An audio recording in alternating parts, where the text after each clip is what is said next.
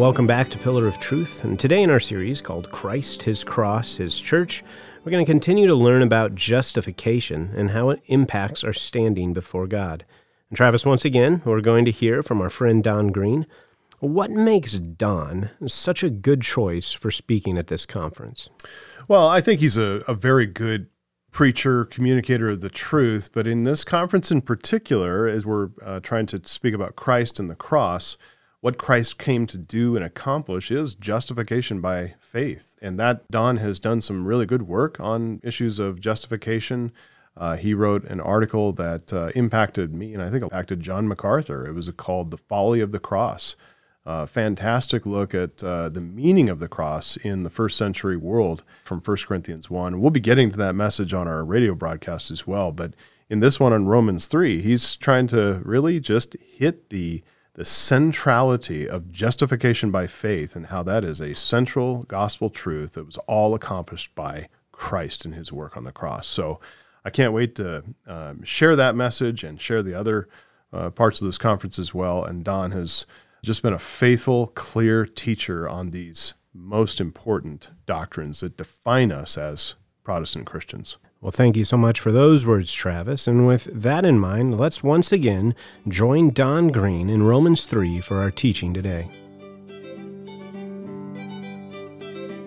In Romans chapter 3, in verse 21, we read this, "But now the righteousness of God has been manifested apart from the law, although the law and the prophets bear witness to it. The righteousness of God through faith in Jesus Christ for all who believe, for there is no distinction. For all have sinned and fall short of the glory of God, and are justified by His grace as a gift through the redemption that is in Christ Jesus, whom God put forward as a propitiation by His blood, to be received by faith. This was to show God's righteousness, because in His divine forbearance He had passed over former sins. It was to show His righteousness at the present time, so that He might be just and the justifier of the one who has faith in Jesus. Then what becomes of our boasting? It is excluded. By what kind of law? By a law of works? No, but by the law of faith. For we hold that one is justified by faith apart from works of the law. Or is God the God of Jews only? Is He not the God of Gentiles also?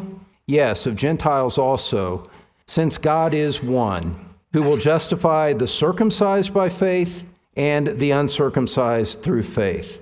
Do we then overthrow the law by this faith? By no means. On the contrary, we uphold the law. Justification is needed by all.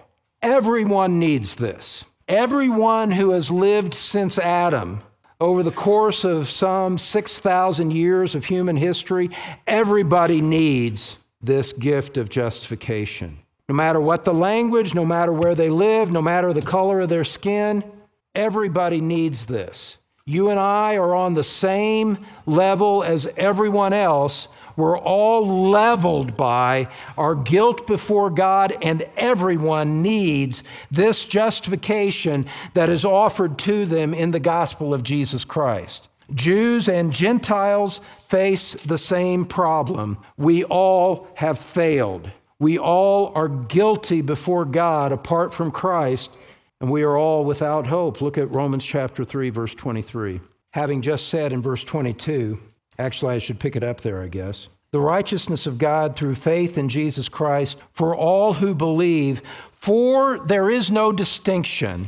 Verse 23, for all have sinned and fall short of the glory of God. There's no distinction based on geography. There's no basis for distinction based on ancestry. Those of you that were blessed to be born into a Christian family, you have no advantage in the matter of justification over someone who is not. Because you are guilty in and of yourself, and there is nothing about your spiritual heritage that puts you in a better position as it relates to the matter of justification than anyone else in the world. There is no distinction, because all have sinned and fall short of the glory of God. Humanity, we are in a common lot with everyone else in humanity.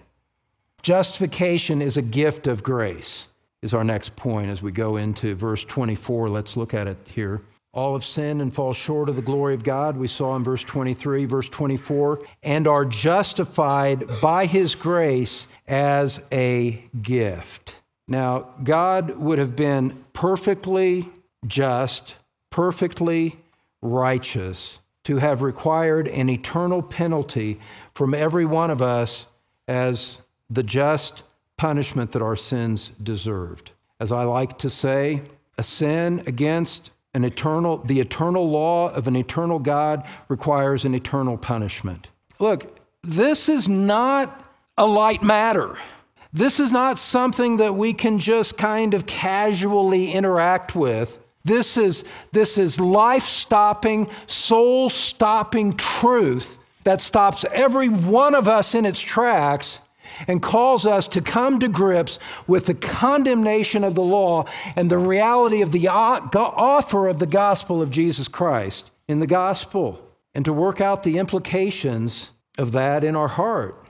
God would have been perfectly just to require an eternal penalty to pay for our sin. Beloved, you and I cannot argue any righteousness of our own to mitigate the penalty or the guilt. There's nothing that we can say. Our mouths have been closed by Romans chapter 1 through chapter 3, verse 20. Our mouths have been closed. There's nothing for us to say. The guilt is universal. The guilt is individual. The guilt is deep. The guilt is eternal. There is nothing we can do. There's nothing we can say. Scripture would teach us the fear of God as we contemplate the reality of our guilt before Him. Now, in light of all of that, to realize that justification is freely offered to us as a gift, a God who could righteously condemn us instead offers a gift to us, something that is apart from merit. This is not from the mind of man. This is not from human philosophy and human speculation that would create a gospel. Man would never create a gospel that condemned himself, vindicated God, and left man without hope or without boasting before man or before God.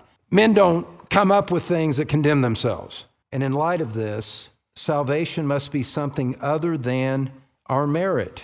And we read in verse 24, we're justified by His grace as a gift. Fourth aspect of how the gospel forbids boasting is this. Kind of building, these things kind of overlap, and that's okay. Justification is in Christ alone. Justification is in Christ alone. We saw what we've said is the gospel forbids boasting because justification comes apart from any obedience to the law. Justification is needed by all without distinction. Justification is a gift of grace. Now we see that justification is in Christ alone. Salvation is completely humbling because true salvation is found in someone else, not ourselves. Not even the strength of our own faith, the strength of our own repentance. Repentance is a gift that the Spirit of God works in our hearts. Faith is a gift that the Spirit of God works in our hearts. We don't contribute faith as our own independent contribution to save our own souls. It's all, the whole complex, the whole matrix of it is all a gift that God does to unworthy sinners. And so salvation is utterly humbling because we find everything about it outside of ourselves, done by someone else, done by Christ, and we haven't added a nickel to the value of it. We haven't tossed in a few pennies that we can boast in. It's in Christ, and it's in Christ alone. Look at how Paul expresses this. Go back to verse 22. Where does this righteousness that God accepts, where does it reside? Where is it found? Where is its source? Where does it come from? Verse 22, the righteousness of God through faith in Jesus Christ. Verse 24, redemption that is in Christ Jesus. Verse 26, He might be just and the justifier of the one who has faith in Jesus. Jesus Christ, Christ Jesus, faith in Jesus. If we are to be saved, it comes only by what Christ has done, apart from our contribution to it. Look, this is completely humbling. There is nothing to glory in self here. Acts 4:12 says, there is salvation in no one else, for there is no other name under heaven given among men by which we must be saved. And so if you are a real Christian, implicit in the seed of your faith from the very beginning was a reality, a spiritual recognition, a spiritual reality, a spiritual rest, a spiritual repose that said, if I am to be saved at all, it must be by what Christ does, because I cannot save myself. I have nothing to contribute. I have no good of my own to offer. I simply come to God as a guilty, condemned sinner, and in the spirit of the tax collector in Luke 18, I say, God, be merciful to me, the sinner. I appeal to your mercy, not on anything in me, as a ground by which you would receive me. I remember clearly the moment of my salvation.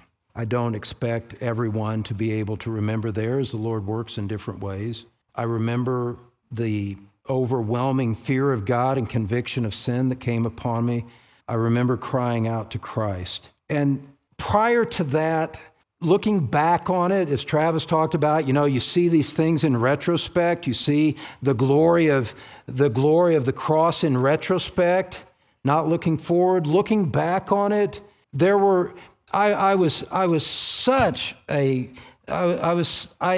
hate the old Don Green. I've probably said it here in times past. If the old Don Green ever walked into this room, I would find a ball bat and I would beat him to death because I hate him that much. I never want a breath of life in the old Don Green ever again. The old Don Green boasted himself. The old Don Green boasted in the fact that he hadn't committed certain sins at different points in his life and found his righteousness in the things that he had not done, not recognizing that he was guilty because he did not love God with all of his heart, soul, strength, and mind. He did not love Christ. He did not love the Word of God. And yet he boasted in himself because he was a little bit more righteous on a comparative human basis with others that were around him. Then in a night of partying, he threw all that away and he had nothing left. The Spirit of God said, so to speak, not in verbal, audible voice, you thought you were righteous. Look at who you are. Look at what you did last night. And I was utterly ruined and decimated, knowing that I had nothing to claim before God. And under the work of the Spirit of God, I went and cried out to Christ to save me. The exact words don't matter. But for the first time in my life, at that moment, under the leading and the illumination of the Holy Spirit, I understood that I had to rely on Christ alone for my salvation. And I had no righteousness of my own to contribute. And beloved, that's the way it is for every true Christian. And so I have to ask you, in a room of this size, have you come to the end of yourself, something like that? Where you realize that if God were to condemn you, it would be just. That not only do you not deserve to go to heaven, but that you actually deserve to go to hell. There's a distinction there, isn't there? Plenty of people say, I don't deserve to go to heaven. But to press the question and say, do you deserve to go to hell? That's when you'll get objections. Say, well, no, that's not fair. That's not right. That's somebody that hasn't seen the gospel at all. The point is that justification is in Christ alone. And a Christian, a true Christian, rests and puts his faith entirely in Christ and in no way trusts in self. And that means all boasting is excluded. The theology of the cross, salvation in the cross, means that there's no glory left over for you and me.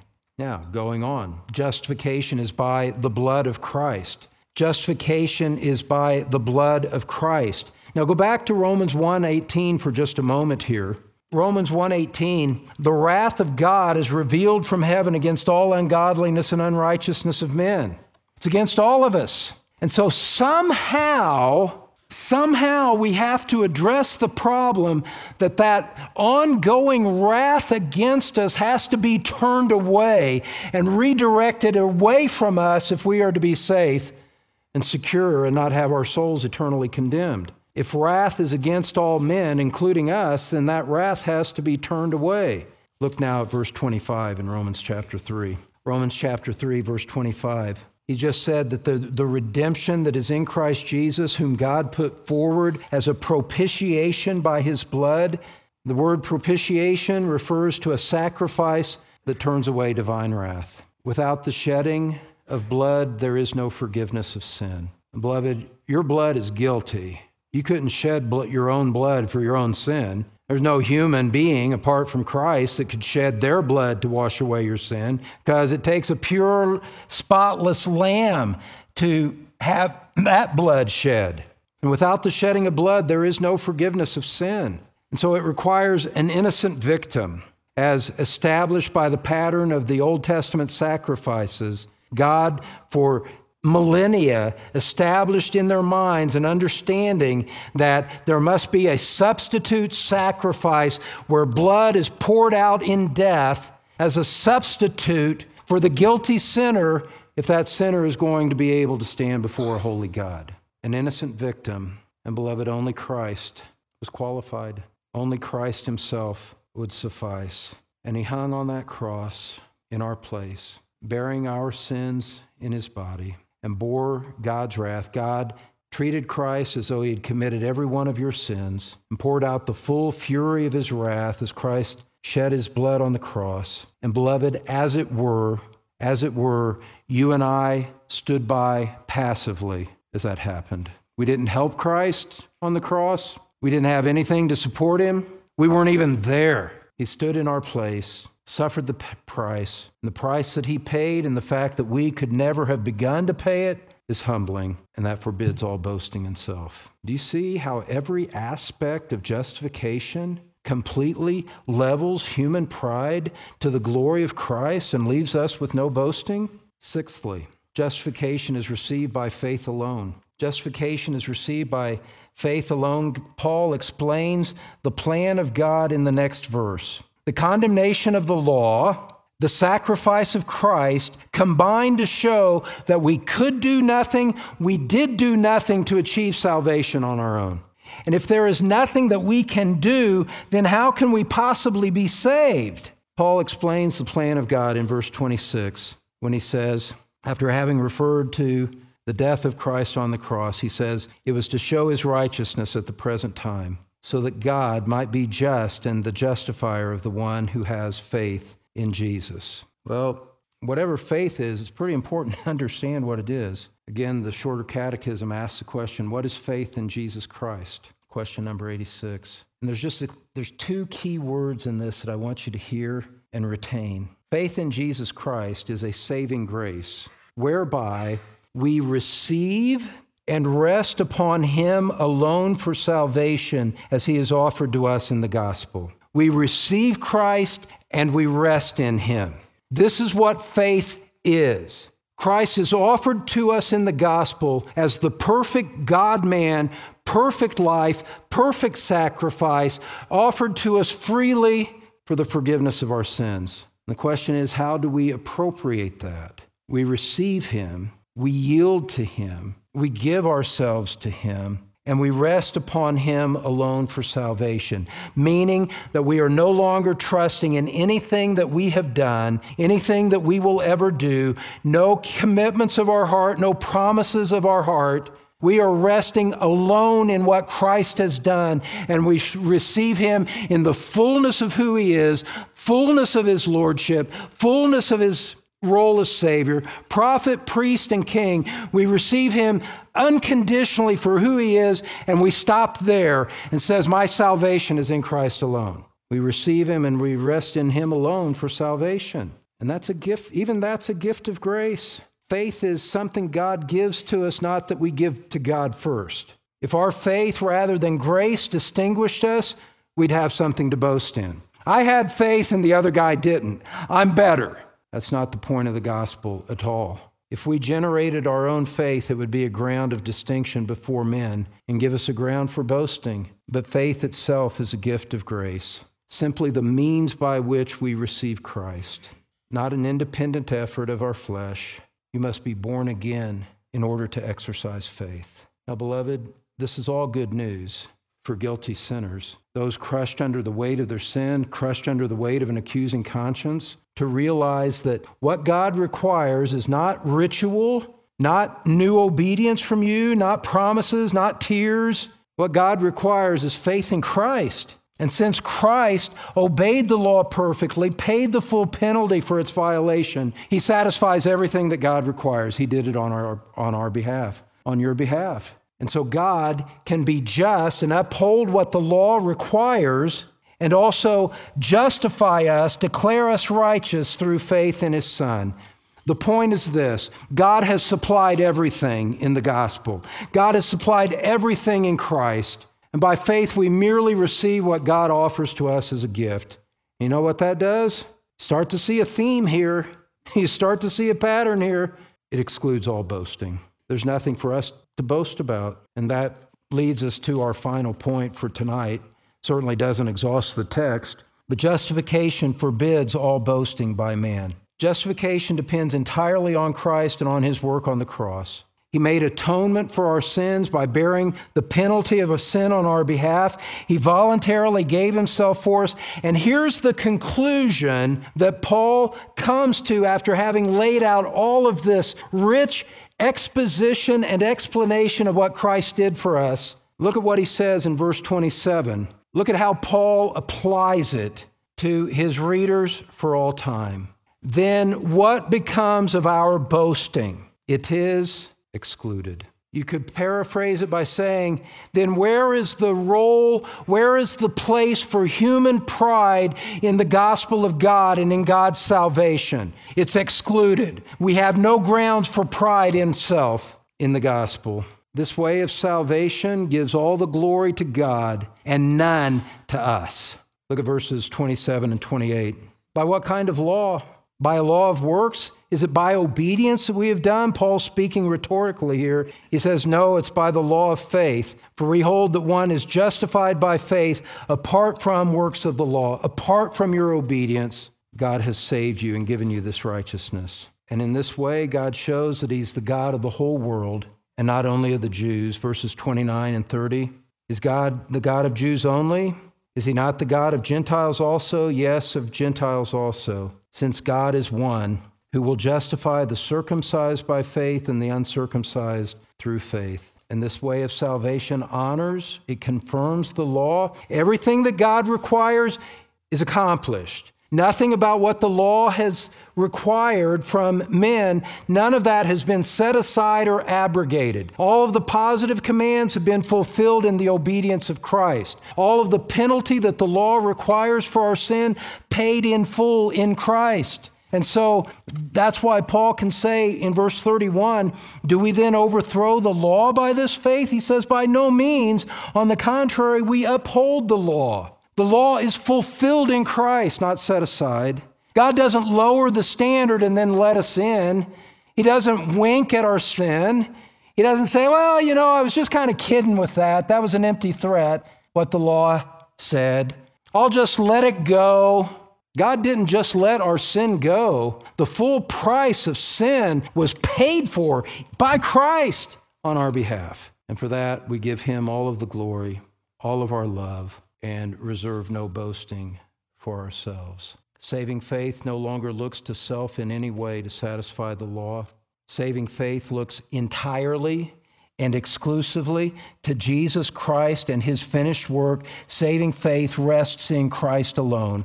Everything about our salvation, everything about our justification is in Christ, and as a result, he alone gets the glory, and we get the cross, and we thank God for that. And so, my friends, in any way, after seeing what Scripture says, in any way do you boast in self? In any way do you boast like I used to? I haven't committed these certain sins. I'm better than so-and-so. I'm not that bad. I don't deserve to go to hell. All of those are marks of someone still trusting in self and boasting in self. And all of that, beloved, all of that wicked pride has to be forsaken and approach Christ as a beggar, giving him the glory alone. Apostle Paul said elsewhere in Scripture, he said, far be it from me to boast, except in the cross of our Lord Jesus Christ, by which the world has been crucified to me and I to the world. Jesus endured the cross, and he sits down at the right hand of the throne of God. He gets the glory, and we get the benefit. Salvation is an amazing gift of God. There's no place for our boasting. Friend, I encourage you to examine your own life right now. Is your hope in salvation based in any way on something that you believe you've accomplished, some good works that you've done maybe in comparison to others? Or have you placed your faith fully in our great God and Savior, Jesus Christ? If you have any more questions about salvation or anything else from today's message, please visit our website, pillarofTruthRadio.com, and click on the Contact button. We would love to hear from you. We'd also like to invite you to join us here at Grace Church in Greeley, Colorado, coming up this Sunday. Visit our church's website, gracegreeley.org, to find details about our services. And we look forward to meeting you again next time here on Pillar of Truth.